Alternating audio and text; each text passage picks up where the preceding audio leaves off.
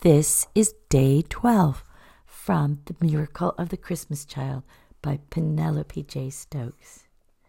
The title is Solitary Labor. Mary held tight to Joseph's arm as they made their way down the rocky path toward the stable the innkeeper's wife had offered them.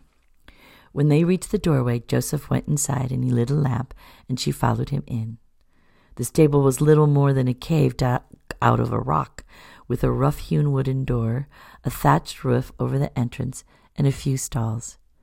A mild-mannered cow chewed her cud and watched them from one corner, her udder distended with milk and her half-grown calf at her side. A few sheep milled around in one of the pens. Their own faithful donkey found an empty stall with a manger full of hay and began helping himself to dinner. Joseph forked some clean hay into a mound, spread the blankets over it, and steadied Mary while she settled herself on the makeshift bed. "I'm sorry," he said.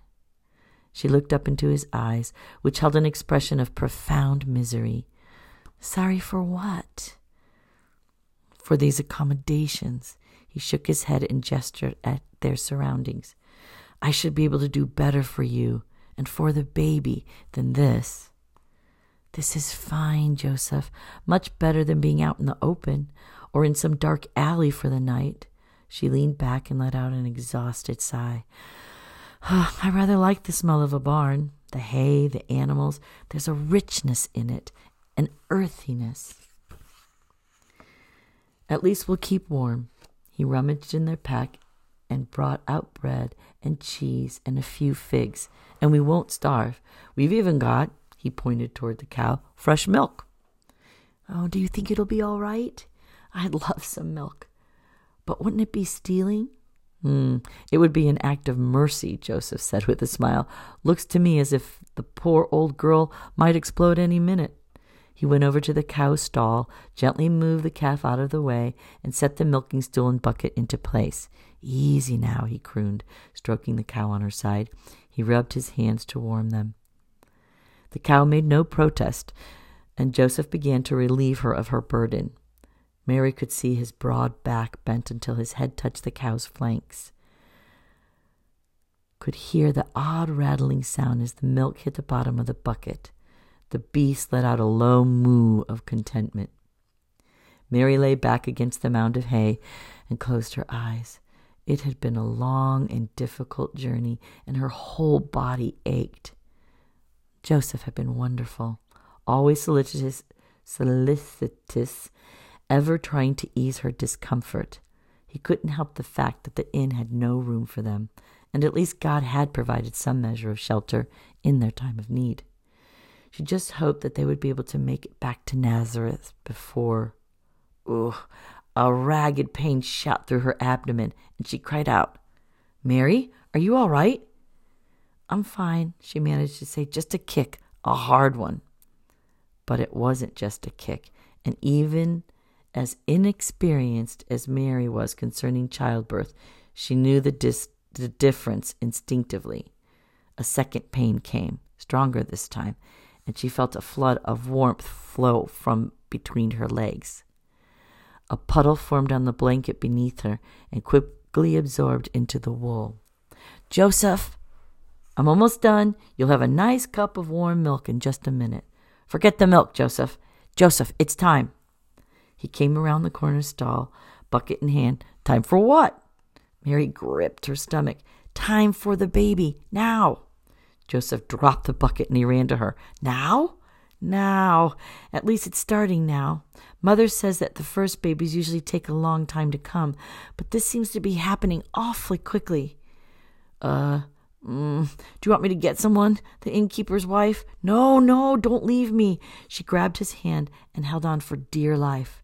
"All right, I won't leave, but I've never done this before, and..." Mary clenched her teeth against the contractions. Men could be so exasperating. Of course he had never done this. Neither had she. But it was a natural process, she reminded herself, a part of God's design. She had seen a birth once when she attended her mother at a midwifing, Women did this every day and produced healthy, happy babies. And everyone said that after it was all over, you didn't remember the pain from the joy of the birth. She wondered briefly if they were lying. She did not, however, have the time to give it much thought. Another contraction gripped her, stronger than ever, and she gasped. What do I do? What do I do? Mary looked up to see an expression of abject terror on Joseph's face, a panic that mirrored the fear in her own heart. She took a deep breath and tried to compose herself. God, after all, had done this.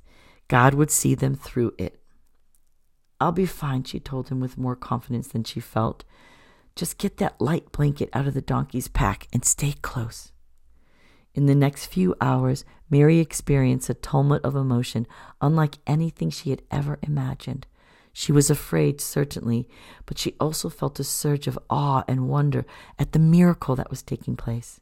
And for a brief moment, she even grappled with the measure of shame. No man, after all, had ever seen her naked. No man had ever touched her, and now her dear Joseph was about to be initiated into the mysteries of womanhood in a most unorthodox way. He almost seemed more embarrassed than she was, but to his credit, he gathered all of his reserves of courage and attended to her with grace and compassion. At last, when she was certain she could stand the pain no longer, she bore down hard. So hard that it felt like a sword piercing her innermost soul. I see him, Joseph shouted. I can see the crown of his head. He has hair, Mary, dark hair. He began to laugh, and Mary reached down and grabbed him by the tunic. Pay attention, she demanded through gritted teeth. All right. He looked up at her, and she could see huge tears welling up in his eyes. Come on, push. You're almost there. Mary pushed hard. It felt as if she were ripping wide open. And then Joseph cried out, Here he comes! With one final monumental effort, the baby slid out and into the world. Turn him upside down, Mary told him, and swat him on the bottom. How do you know that? I helped my mother at a birthing once. It clears his chest and gets him breathing. Joseph did as he was instructed, and the slippery infant let out a strangled cry and began yowling at the top of his lungs. Did I hurt him? Mary reached down for the baby and laid him across her chest. No, he's fine. Just a little angry, that's all. She took up the edge of her robe and wiped his face, then cuddled him to her breast. He's beautiful, Joseph breathed. Not yet, but he will be. Could you hand me something to clean him up with? Joseph fumbled for the pack and drew out a clean cloth. Will this do? Perfect. Also a knife and a bit of string. Mary sank back across the bed of hay. She had never felt so depleted in her life, and yet never so alive. She explained to Joseph how to cut the umbilical cord and tie it off, and when that job was finished, she lay down and let the baby nurse. Little Jesus, she crooned, letting her tears fall on top of his downy head. Was there ever such a wonder in the world? It was, Mary knew, a true miracle, a unique demonstration of the power and the glory of God. Her child's conception, his birth, the life he was destined to lead, there were so many unknowns. But she believed with all of her heart that God would continue to guide and direct them.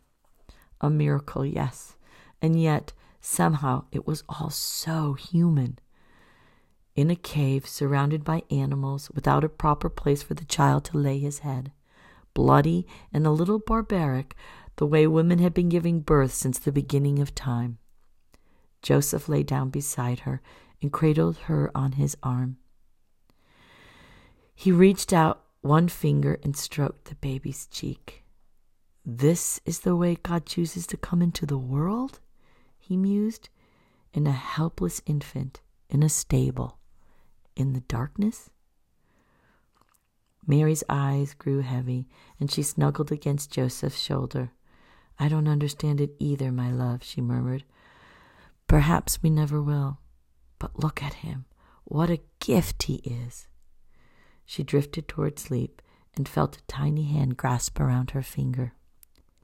She might have given life to him, she thought, but he had given life to her as well.